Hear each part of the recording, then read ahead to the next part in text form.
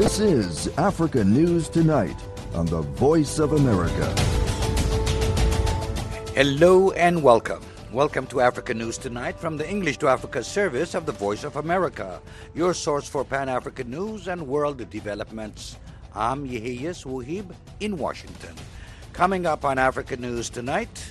So I think this is just one of the many troubling signs of his continued authoritarian behavior and a signal that he's not done with trying to really rein in any sort of potential opposition to him and his rule. That's Sarah Yerkes, a senior fellow at the Carnegie Middle East program, on Tunisian President Kais Saied's continued crackdown on people he sees as threats.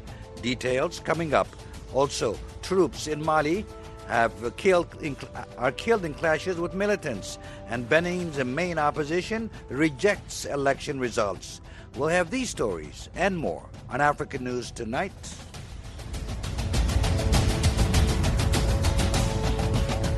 But first, our top story. 3 prominent opponents of Tunisian President Kais Saied say they've received notices from prosecutors indicating they were under investigation.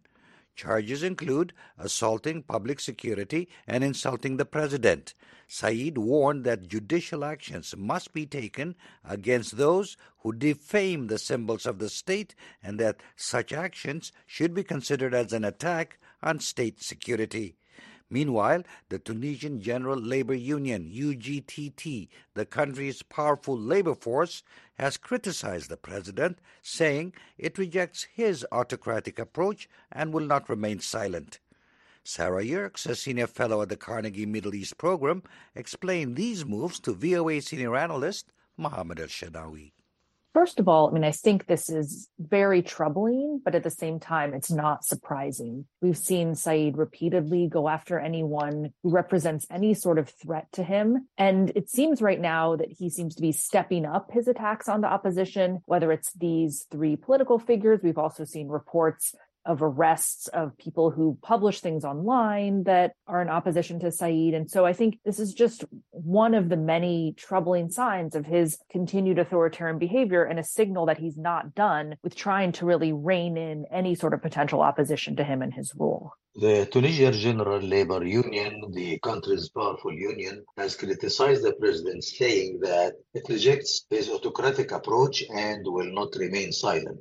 The union, with more than 1 million members, announced its intention to occupy the streets soon to show its disapproval of the government's 2023 austerity budget. How significant is that position from the union? The union has really kind of gone back and forth in its opposition to Saied during the past year and a half. At times, they've been quite supportive of his actions. At other times, they've made similar threats in order to have large general strikes or to kind of go against his actions. They are very much opposed to his austerity budget. They're very much opposed to the conditionality that the IMF has put forward for Tunisia to receive its $1.9 billion loan. And so it's not surprising that the union would be quite angry and would be threatening to have this sort of large general strike. But at the same time, we haven't seen the union actually take a lot of action. Most of what they've done so far is really posturing and kind of making these threats. So it's not clear if they will actually go through with their threats. And it's also not clear what Saied's reaction to that would be. He really needs the support of the union. The union is incredibly powerful. So we just don't know if he'd be willing to actually counter them. And what he really could do, he really needs that budget to move forward in order to get the IMF deal. So he's really in a difficult position right now when it comes to the union. Tunisian President Kais Saied decided to extend the state of emergency imposed across the country for 1 month, starting from January 1st until January 30th this year. Tunisian emergency law allows the authorities exceptional powers, including carrying out home arrests, banning official meetings, imposing curfews, monitoring media and press, prohibiting assemblies and media censorship without permission from the judiciary. How do you explain this move? Well, first of all, Saied has really been relying on a state of emergency pretty much since his coup in July of 2021 in order to make it easier to carry out his autocratic actions. Putting this state of emergency forward does allow him to do all these sorts of things that he needs to do to really consolidate his power. But now it's a little bit strange, given that he's passed his constitution, that, he's really codified the fact that he has ultimate power. And so he doesn't need the state of emergency in the same way that he needed it prior to the passage of this new 2022 constitution. So it's a little bit odd that he would be continuing the state of emergency. On the other hand, by saying that the country is under a state of emergency, it justifies some of the statements he's making about the threats to Tunisia. He's, kind of made up these conspiracy theories about threats to himself. And so saying that the country requires a state of emergency feeds into this kind of conspiracy theory narrative that he's put forward.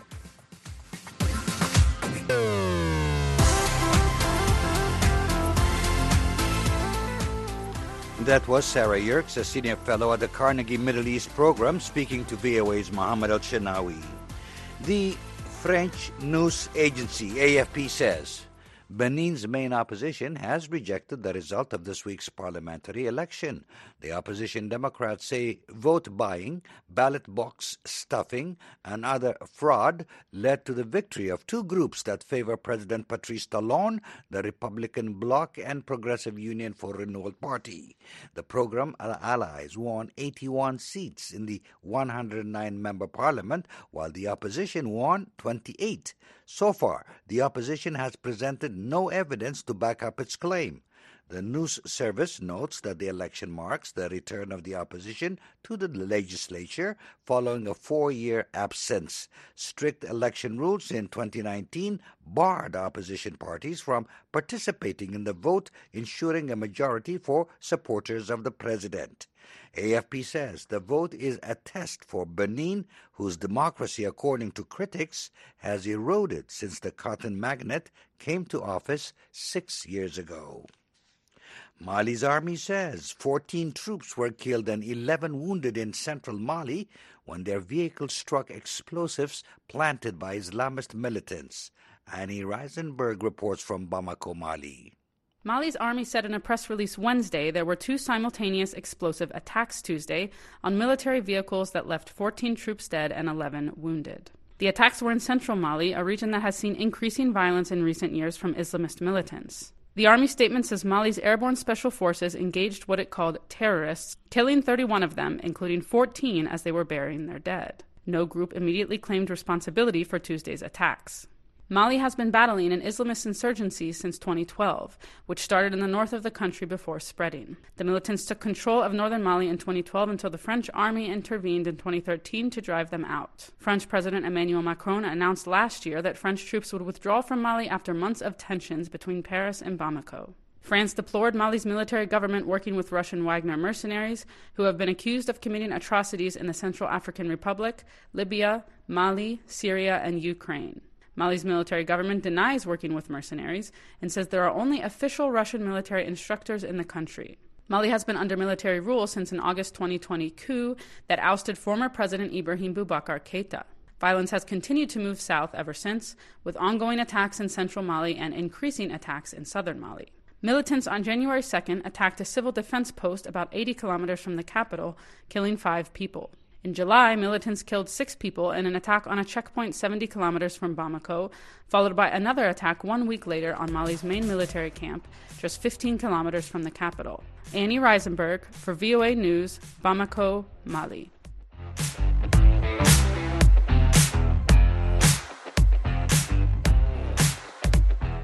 Doctors Without Borders, known by its French acronym MSF, has welcomed Cameroon's release of 5 members of its staff who were detained for a year on charges of helping separatists.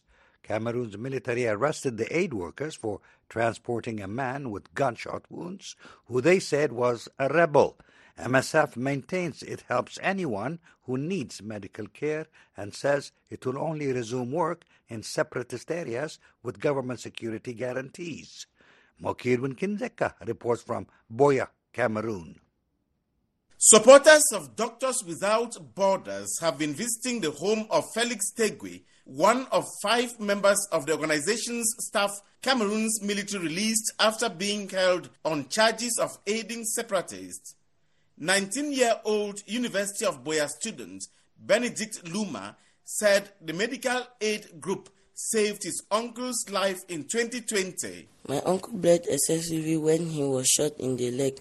Everyone was afraid he would die because there was no hospital around. Our neighbor advised us to call Doctors Without Borders on phone, and in less than an hour, the ambulance came to save my uncle's life. The group, known by its French abbreviation MSF, this week welcomed the military tribunal's December 29 acquittal of the 5 workers, 4 of them Cameroonians and 1 Indian.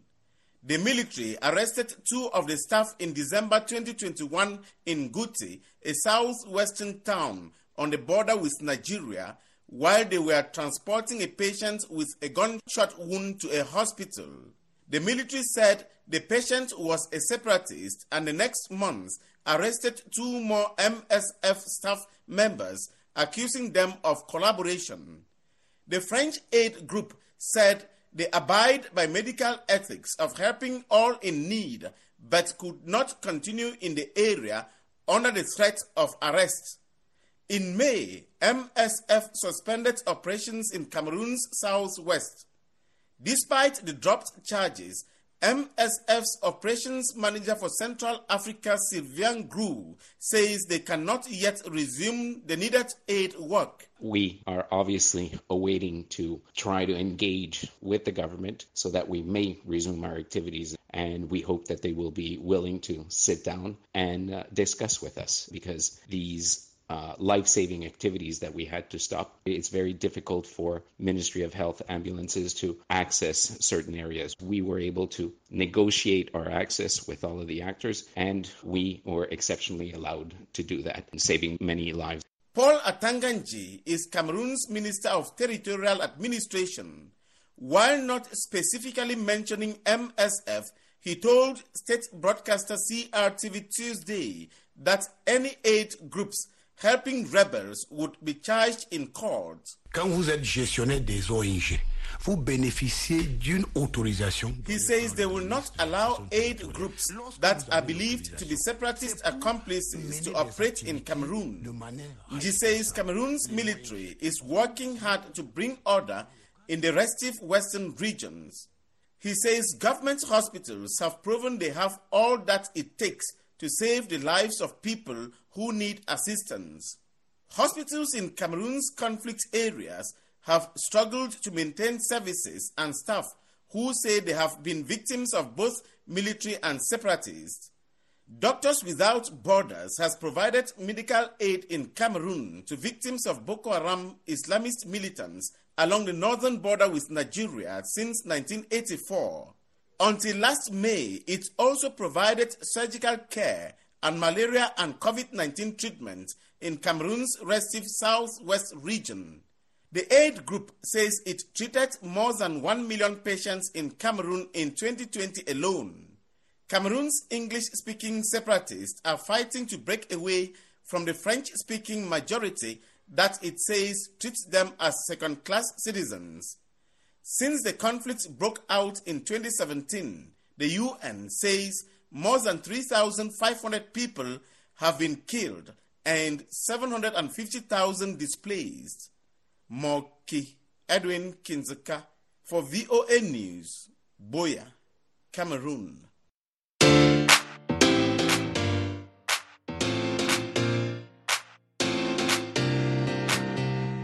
You're listening to African News Tonight on the Voice of America. I'm Yeheyes Wuhib in Washington.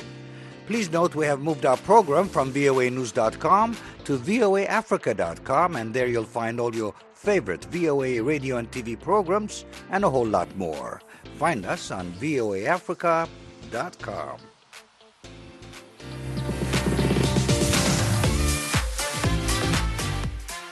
The past year has been a litany of human rights crises across the world, and from Ukraine to China to Afghanistan, according to the Human Rights Watch organization in its latest annual report released today. The authors also say, however, that new champions of human rights have emerged. Henry Ridgwell reports. The Human Rights Watch organization says that following Russia's invasion of Ukraine, the global community deserves credit for unleashing what it calls the full arsenal of the human rights system, including an investigation by the International Criminal Court. Tirana Hassan is the acting executive director of Human Rights Watch. We saw immediate responses from the international community to mobilise around key human rights supports, including establishing international justice mechanisms, evidence gathering for war crimes. In towns like Bucha and Izium, there is widespread evidence that occupying Russian soldiers tortured, raped and executed civilians. The United Nations Human Rights Council has documented several hundred civilian killings, thought to be a fraction of the total.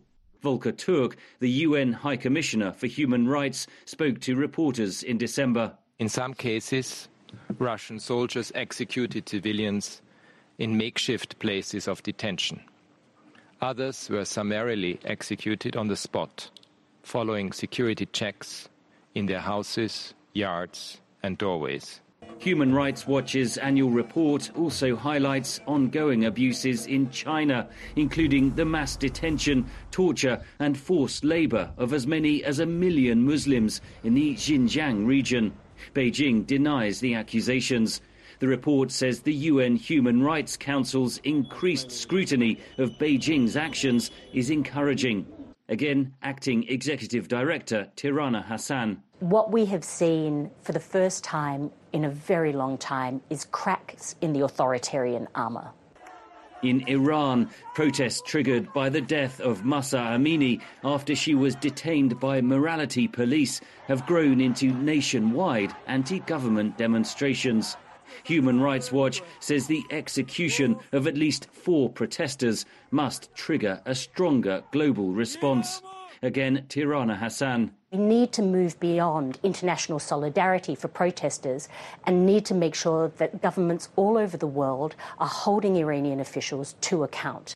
The report cites increasing human rights abuses in Myanmar, where the authors say the regime is launching assaults on communities across the country that oppose the military coup. In Ethiopia, Human Rights Watch says the recent African Union-led peace process has resulted in a fragile truce. Again, Tirana Hassan. Ensuring that there is accountability for the egregious crimes that took place in the Tigray region, for example, is going to be critical for this ceasefire and this truce to actually hold. The report says climate change is having an increasing impact on basic rights worldwide. It says governments have a legal and moral obligation to regulate industries such as fossil fuel extraction that are incompatible with protecting basic rights. Henry Ridgwell for VOA News, London. Human Rights Watch says African nations need to do more to address the widespread displacement, killings and other abuses that have resulted from the continent's many conflicts. The rights group published a new report this week that summarizes human rights trends in 23 African countries. Mohammed Yusuf reports from VOA's Africa News Center in Nairobi, Kenya. Mausi Segun is the head of Human Rights Watch Africa. She says that in many African countries, the population is caught up in conflict and simply has nowhere to turn. Some of the most egregious human rights violations continue to cascade in the context of conflicts. Civilians have continued to bear the brunt of armed conflict, communal violence, political and social unrest, as well as government repression against critical and independent voices in several African countries. All of this has resulted in the destruction of lives and livelihoods. According to ACLED, the Armed Conflict Location and Event Data Project, there were at least 36,000 violent events and more than 50,000 deaths caused by violence in Africa last year. Human Rights Watch said in at least 15 armed conflicts in the Sahel, the Lake Chad Basin area, the Great Lakes region and the Horn of Africa, government forces and armed groups have been implicated in abuses against civilians. Armed insurgents and in many cases government forces have inflicted terror and horror on civilians caught amid the fighting and forced hundreds of thousands of people to flee both within and outside their national borders, where many face discrimination, rejection, and sometimes violent repulsion. Political, religious, and social intolerance has also increased, according to human rights researchers. The report said hate speech, attack on perceived political opponents, increased competition for resources, and other factors continue to fuel communal tensions, insurgency, and extremist recruitment in some African countries. The Rice Group praised the African Union and regional bloc, including ECOWAS, for taking action, such as reconciling Ethiopia's warring factions, condemning coups in West Africa, and refusing to recognize any attempt to seize power by force. Karine Kaneza Nantuya, Deputy Director of Human Rights Watch Africa Division, said the continental body is not doing enough to investigate human rights violations. They do hold summits. They do talk about, for instance, the fact that they want the Peace and Security Council to conduct a study and assessment of the driving causes behind these different crises. But the gap in there is that there's no emphasis on justice and accountability issue, which should be at the core of their political decisions. One, to sustain those processes, and two, to provide redress and justice to the millions of victims that are affected by this crisis. In the Central African Republic and Guinea, the Rice Group noted progress in ensuring justice for serious crimes. The International Criminal Court in The Hague has opened trials against militia leaders in the Central African Republic and Sudan, both of which have committed serious crimes against civilians. The Washington-based organization Human Rights Watch Africa Division urges African leaders and governments to implement policies to monitor and report human rights violations in conflict zones. They say such a move could help prevent atrocities and humanitarian crisis. Mohamed Yusuf for VOA News, Nairobi. Morocco's Football Federation says it will not take part in a football tournament in Algeria starting this week. This after Algiers refused to allow the team to fly there directly on Morocco's national airline, Royal Air Maroc. The tournament begins Friday and finishes on February 4th. Reuters notes that Algeria closed its airspace to Moroccan aircraft in 2021 after it cut off diplomatic ties with Rabat. The two have disagreed over a range of issues, including the future of Western Sahara, which is claimed by Morocco, but whose independence is supported by Algeria. Morocco holds the title of the African Nations Championship for players under 23. Last month, its national team became the first from Africa to reach the World Cup semifinals.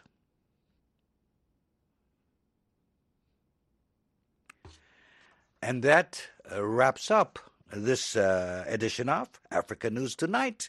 I'm Yeheyes Wuhib in Washington. For all the latest developments on the continent 24/7, visit our website at voaafrica.com. On behalf of our producer, Nicole Beckford, and our engineer, Shogun Chung, thanks for choosing the Voice of America.